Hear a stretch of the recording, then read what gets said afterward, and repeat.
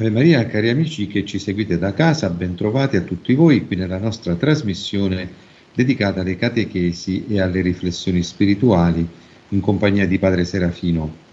Questa trasmissione il Padre Serafino la voleva un attimo focalizzare su ottobre come mese mariano, come mese anche missionario, e quindi praticamente sì, insomma, lascio subito a lui la parola per inquadrare proprio questo tema, ecco, di ottobre come mese missionario e che cosa vuol dire oggi, ecco, in particolare in questi nostri tempi, essere missionari.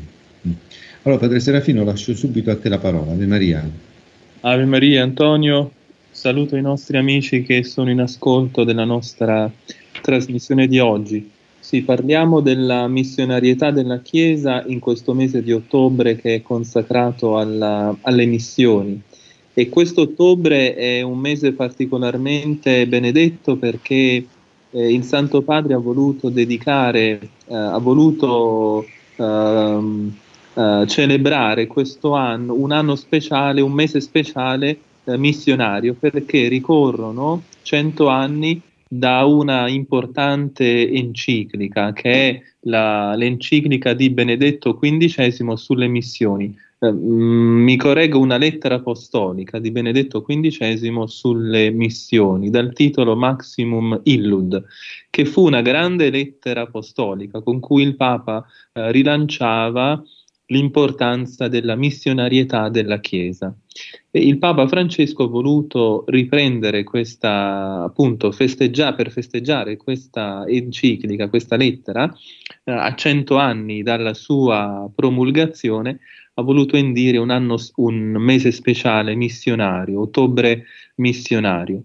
Allora cerchiamo di vedere che cos'è la missione della Chiesa, che cos'è la missionarietà della Chiesa, e poi anche cercheremo di vedere adesso, ai nostri giorni, come viene declinata questa missionarietà della Chiesa, come essa viene intesa. E subito dobbiamo dire che c'è diciamo, facciamo fatica però a vedere la missionarietà della Chiesa così come insegnata da Benedetto XV, rilanciata da Papa Francesco, ma come di fatti poi viene intesa nella pratica non solo dei documenti, ma anche degli eventi ultimi che stanno caratterizzando la Chiesa, che tutto dicono fuorché della importanza della missione, della missione ad gentes. Allora è questo un punto centrale che dobbiamo chiarire alla luce della dottrina costante della Chiesa, non ultimo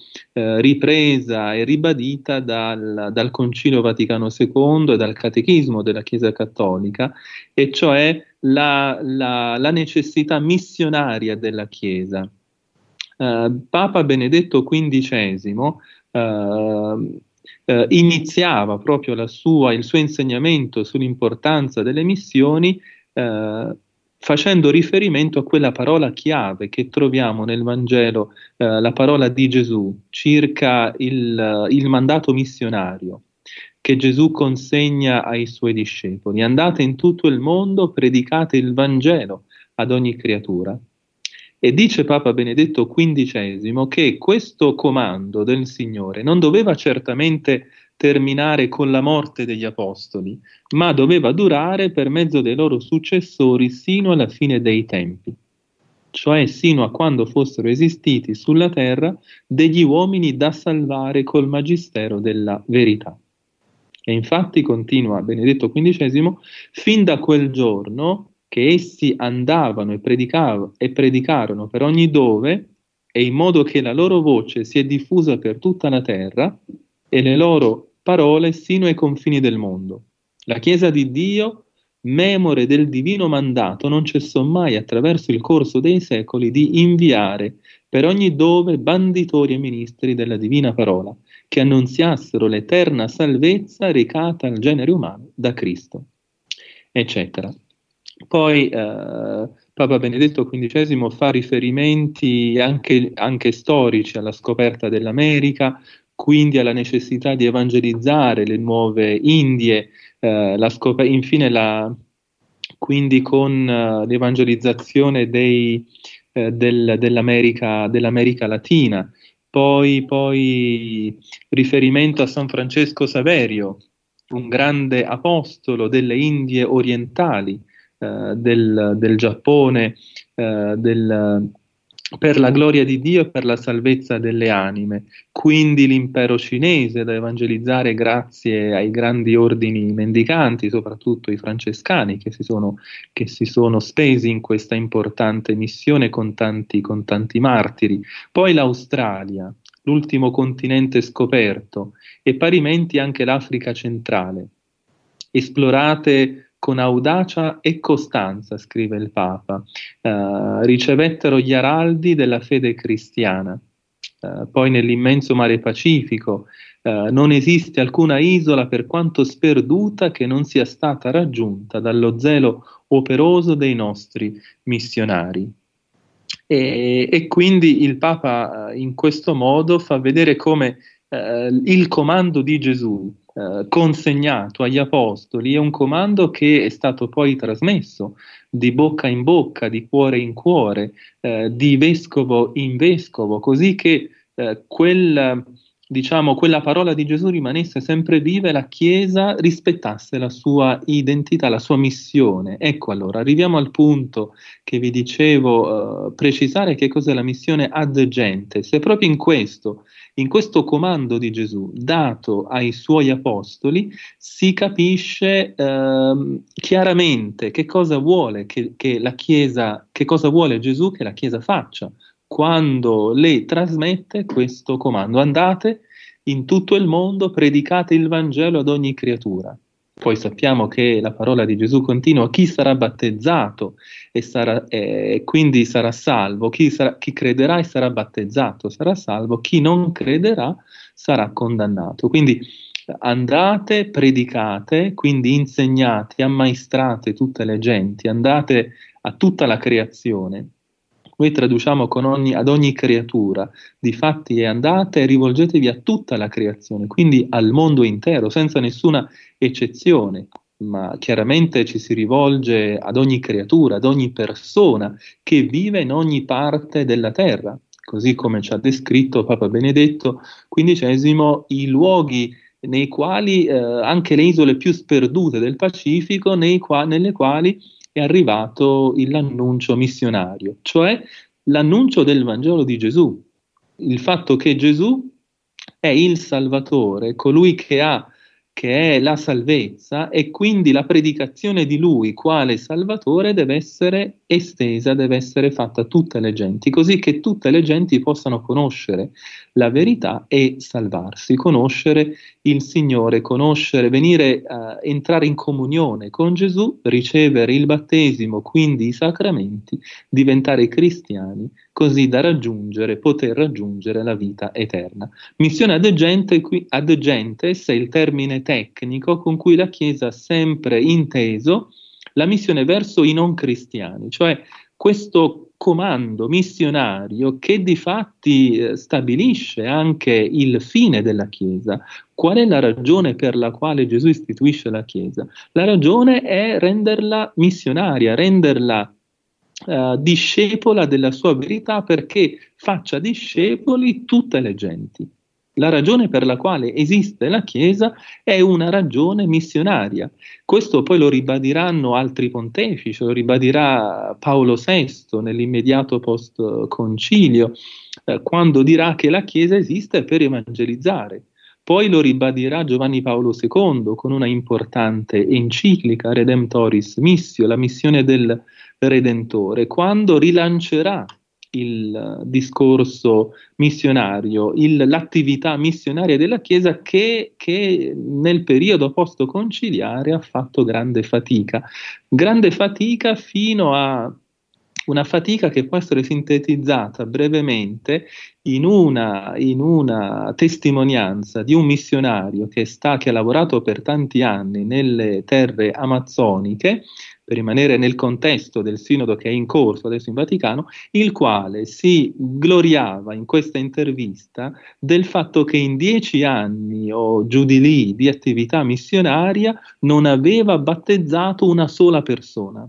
E così diceva anche gli altri missionari che erano lì da una cinquantina d'anni, quindi negli anni immediatamente dopo il concilio, si gloriavano del fatto che non avevano battezzato nessuna persona. Ecco la ragione per la quale la missione è andata verso ha conosciuto una forte decadenza, e il Magistero ha cercato di rilanciare questa missionarietà.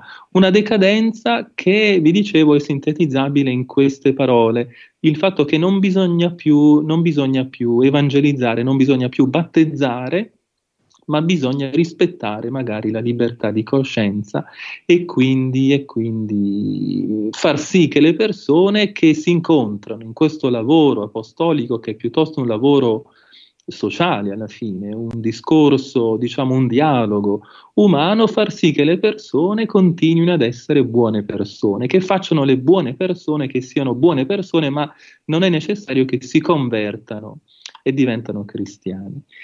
Questo atteggiamento, che è un atteggiamento che purtroppo ha causato una forte crisi missionaria della Chiesa, e quindi una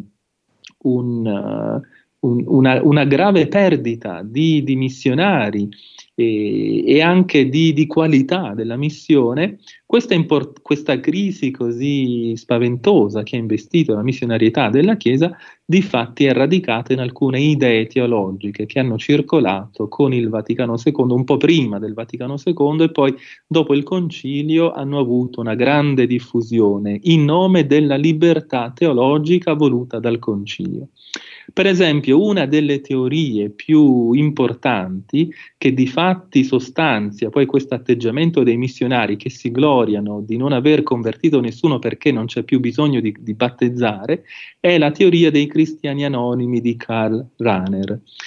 In breve, cosa dice Karl Rahner, che è un gesuita tedesco morto negli anni '80, ha avuto una grande influenza sulla teologia post-conciliare, ma un teologo molto discutibile per la sua impostazione neocantiana più che scolastica. Si diceva un tomista, ma di fatti è un kantiano, un teologo che segue Heidegger sulla scia del filosofo Kant. In breve, cosa dice Rahner?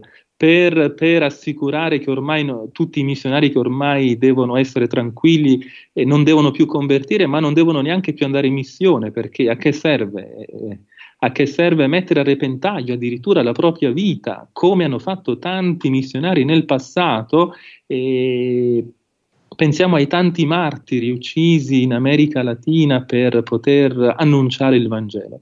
Non c'era più bisogno di fare questo, e chiaramente loro, i martiri di prima, si sono sbagliati evidentemente, hanno dato la vita, hanno rischiato la vita e sono stati uccisi magari per una ragione così futile. Difatti, la ragione per la quale ora potevano tutti i missionari stare tranquilli era il fatto che la grazia raggiunge tutti gli uomini. Ora, gli uomini, in quanto uomini, perché uomini e capaci di pensare all'essere, pensando all'essere nella sua vastità più grande, per così dire, che è pensando fino a dove possa spingersi l'essere, che è l'orizzonte dell'essere, direbbe Rahner. Questa capacità di pensare alla vastità dell'essere, di fatti, è la capacità di pensare a Dio. Ora, siccome tutti gli uomini possono pensare alla vastità dell'essere, possono pensare a Dio. Quindi, pensando a Dio, in qualche modo, anche se in modo inconscio, o direbbe Rahner, in modo atematico, cioè non completamente chiaro, in modo alquanto confuso, ma di fatto in modo reale, partecipano della grazia, perché possono pensare a Dio. Quindi, siccome partecipano della grazia, sono cristiani, sebbene non lo sappiano. Sono cristiani anonimi. E allora diciamo, un indiano che vive nella foresta amazzonica, che vive secondo il suo culto della madre terra, secondo la sua ritualità della fertilità, quell'indiano che non sa chi è Gesù Cristo, ma sa che deve rispettare la terra, deve addirittura adorare le forze naturali che gli danno la pioggia, che gli danno l'acqua, eccetera, eccetera. Quell'indiano in qualche modo si pone il problema di Dio, quindi aperto a Dio, aperto alla grazia, è già cristiano. La grazia lo ha fatto in modo a livello conoscitivo, lo ha fatto cristiano, per cui possiamo stare tranquilli che quella persona si salva. E così questa idea ha fatto molta strada e ha fatto tanti danni, ha causato ha causato l'arenarsi della missione della Chiesa, per cui i papi hanno dovuto rilanciare la missione della Chiesa, rilanciare la missionarietà ad gentes, questo è il punto, cioè andare nei paesi non cristiani per poter evangelizzare le persone. Evangelizzare le persone significa annunciare il Vangelo e quindi insegnate il Vangelo e quindi battezzate. Quindi fate miei discepoli tutte le genti. Questo è il comando chiaro di Gesù, questo è quanto la Chiesa ha fatto, poi distratta da alcune teorie, neoteorie, diciamo, pseudo-teologiche, la missione ha avuto un arresto veramente drammatico. Quindi la necessità, nonostante che però anche il concilio avesse in alcuni punti ribadito la necessità di convertire, la necessità di annunciare il Vangelo e quindi di rilanciare la missione ad gentes in un contesto storico in cui sebbene la Chiesa risultava più mondialista, per così dire, più diciamo, aperta a tutte le nazioni diciamo, in termini di prelati che diventavano sempre più internazionali, di una curia romana che diventava sempre più internazionale, ma nonostante questo aspetto più mondiale della Chiesa, la missione però si è arrestata fino in qualche modo a spegnersi. Ecco, allora arriviamo al 2019 in cui Papa Francesco ha voluto celebrare questa importante enciclica, consacrando il mese di ottobre alla missione con un mese particolarmente missionario, un mese missionario per eccellenza, in modo da mettere in evidenza questa missionarietà fondamentale della Chiesa. Infatti ottobre è un mese missionario straordinario. Però dobbiamo fare anche qualche riflessione circa quello che sta accadendo proprio in questi giorni, in questi ultimi giorni nella Chiesa, per capire dei rischi che attanagliano ancora la missionarietà della Chiesa. Papa Francesco ha voluto, vi dicevo, mettere in evidenza l'importanza della missionarietà e lo fa a più riprese, lo ha fatto a più riprese in alcuni suoi documenti, come per esempio Evangelii Gaudium, in cui sottolinea l'importanza della missione. Però guardando agli eventi ultimi, che sono sotto i nostri occhi, ci si pone delle domande fondamentali circa il concetto di missionarietà che oggi viene diffuso nella Chiesa. Perché basta fare un solo esempio per capire. Missionarietà è anzitutto missionarietà ad gentes, questa è la missionarietà specifica della Chiesa. Poi missionarietà la possiamo anche applicare in modo analogico al fatto di convertire i cattolici, per esempio, di andare a scuotere un po' i cuori di quei cattolici che sono addormentati, che non vanno più a messa, che sono dimentichi del Vangelo. Questa è anche una missionarietà, ma è un modo analogico di predicare missionarietà a questo tipo di missione, perché di fatti la missionarietà è convertire a Cristo chi non è cristiano. Questa si direbbe con Giovanni Paolo II una rievangelizzazione che rientra nella missionarietà della Chiesa, chiaramente. Ma anche l'attività di un parroco nella sua parrocchia deve essere un'attività missionaria, che significa la cura d'anime, di fatti, prendersi cura del proprio gregge per amore di Cristo e far sì che quel gregge sia custodito dai lupi e possa arrivare alla salvezza. Questa è anche una missionarietà della Chiesa, ma è una missionarietà che rientra in questo concetto più ampio e proprio che è la missionarietà ad gentes. Ora, se guardiamo alla missionarietà così come è intesa ultimamente, soprattutto nell'insegnamento di Papa Francesco, c'è qualcosa che però confligge con questa volontà specifica del Signore. Perché, per esempio, missione ad gentes, che significa appunto andare predicare, battezzare, fare cristiani tutte le genti, viene spesso declinato con missione verso le periferie, per una conversione ecologica. Questo è è il motivo ricorrente nel sinodo sull'Amazzonia che è in corso adesso nella Chiesa. Una missionarietà ad gentes viene intesa non più come missionarietà verso coloro che non sono cristiani per poterli convertire, ma missionarietà verso le persone della periferia. Ma in questo concetto di periferia, che è un concetto molto ampio, viene incluso anche il territorio, un territorio geograficamente periferico. E infatti questo territorio geograficamente periferico è l'Amazzonia, un posto che diventa periferia perché è stato sfruttato dal colonialismo europeo, mentre i popoli indigeni che lo abitano sono popoli puri, sono popoli che naturalmente vivono in contatto con la madre terra, che rispettano la natura, rispettano l'acqua, sono ecologicamente più avanzati dell'Europa, quindi essere missionari significa andare verso l'Amazzonia per abbracciare questo modello di vita e trasferirlo nella nostra città decadente, nella nostra civiltà secolarizzata, europea e colonialista. All'interno di questo colonialismo però rientra anche il fatto di andare e predicare e convertire, evangelizzando e battezzare, perché può diventare una forma di oppressione colonialista. E infatti i missionari che sono andati a convertire questi popoli delle civiltà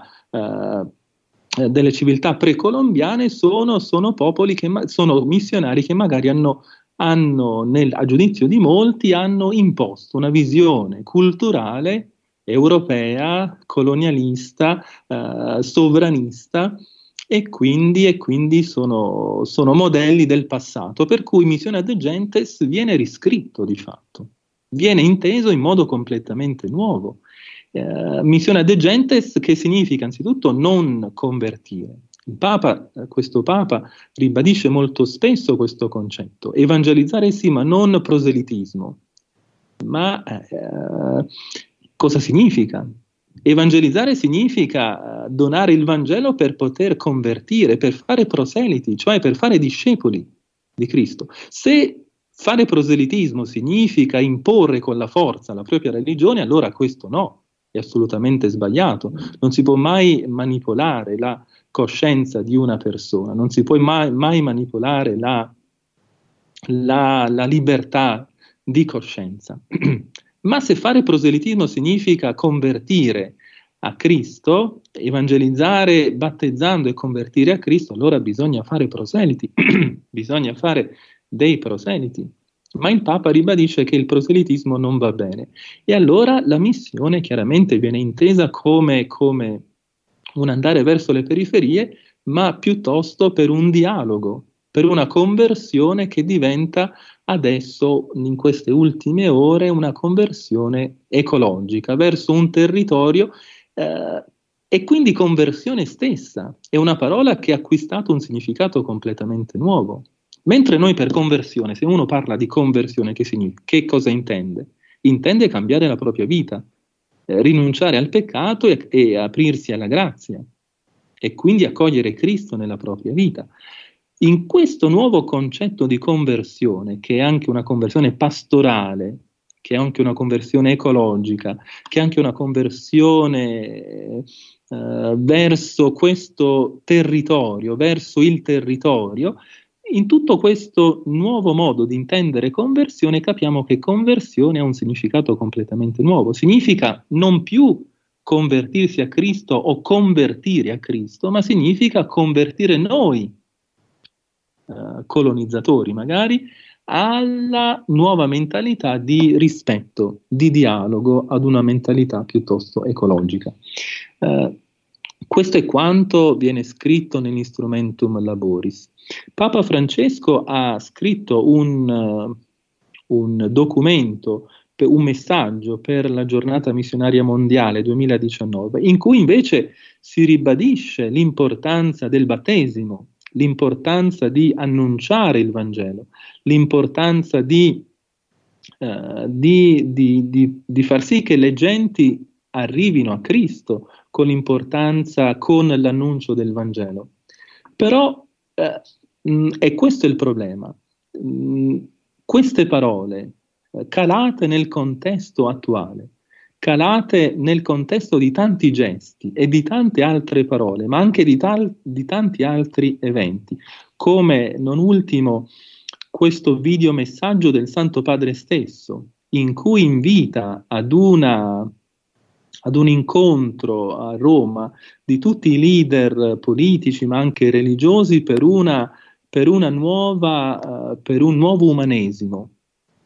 Un nuovo umanesimo in cui Cristo non appare. In questa chiamata che possiamo dire missionaria, tra virgolette, dov'è la missionarietà della Chiesa?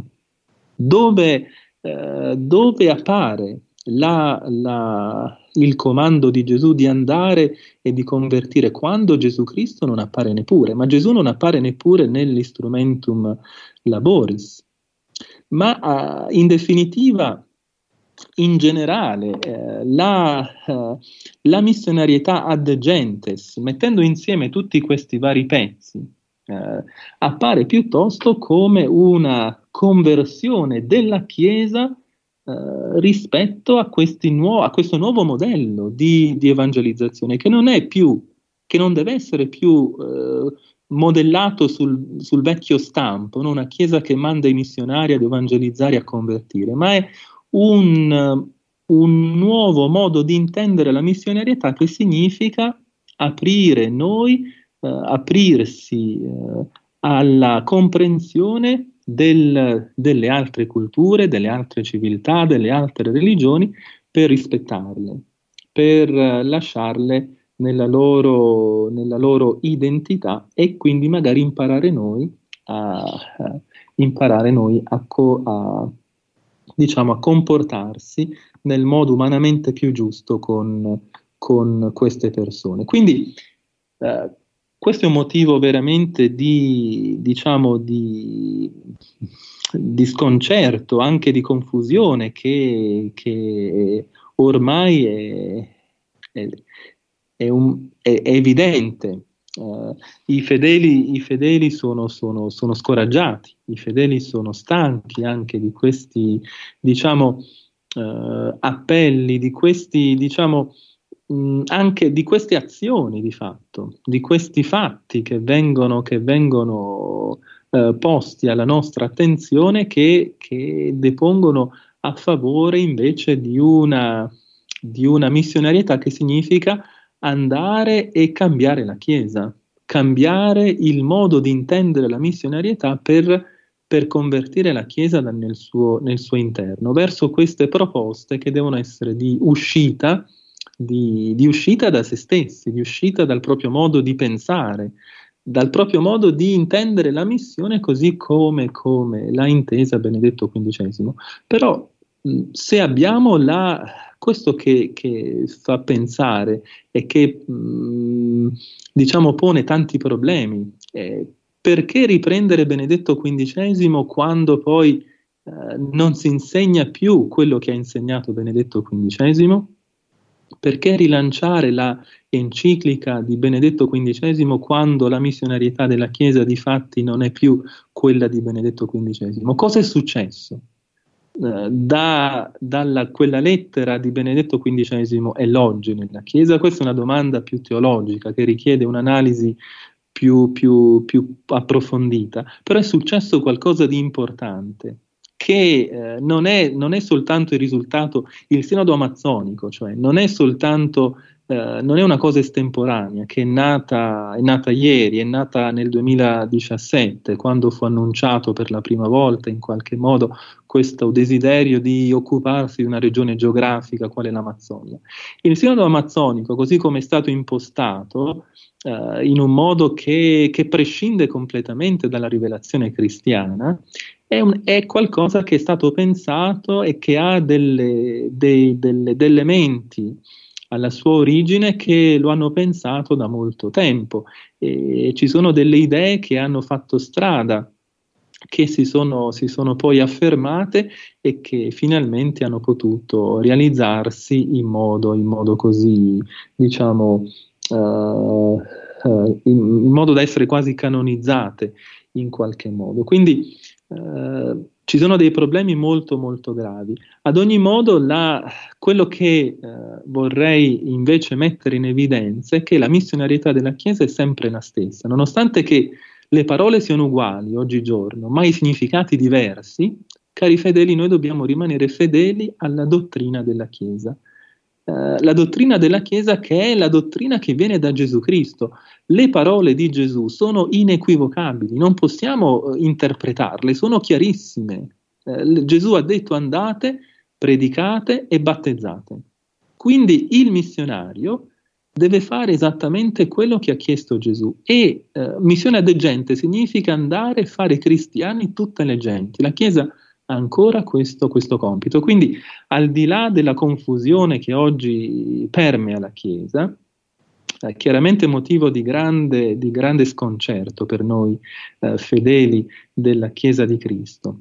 Però dobbiamo d'altra parte tenere ferma questa speranza, la speranza della indefettibilità della Chiesa. La Chiesa non viene meno, nonostante che gli uomini remino contro.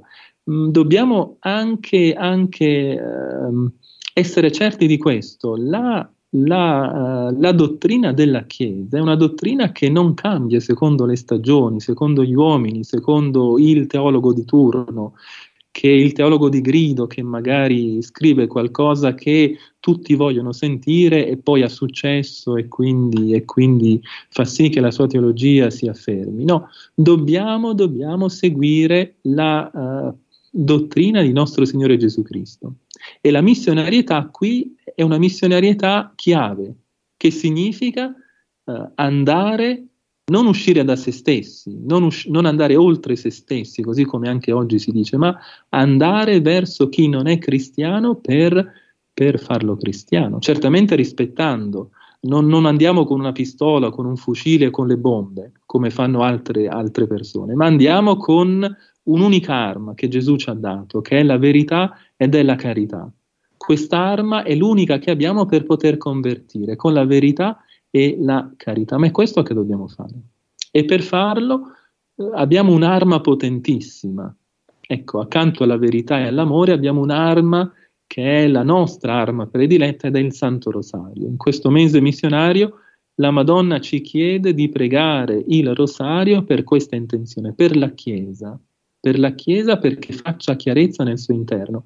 Si vede che ormai questa, soprattutto sul concetto di missionarietà, questa confusione che regna manifesta una perdita di identità della Chiesa. La Chiesa nei suoi pastori non sa più che cos'è, non perché la Chiesa ha smarrito se stessa, perché la Chiesa è sempre una e salda, ma perché i pastori hanno smarrito il concetto di Chiesa e quindi viviamo in una crisi di identità.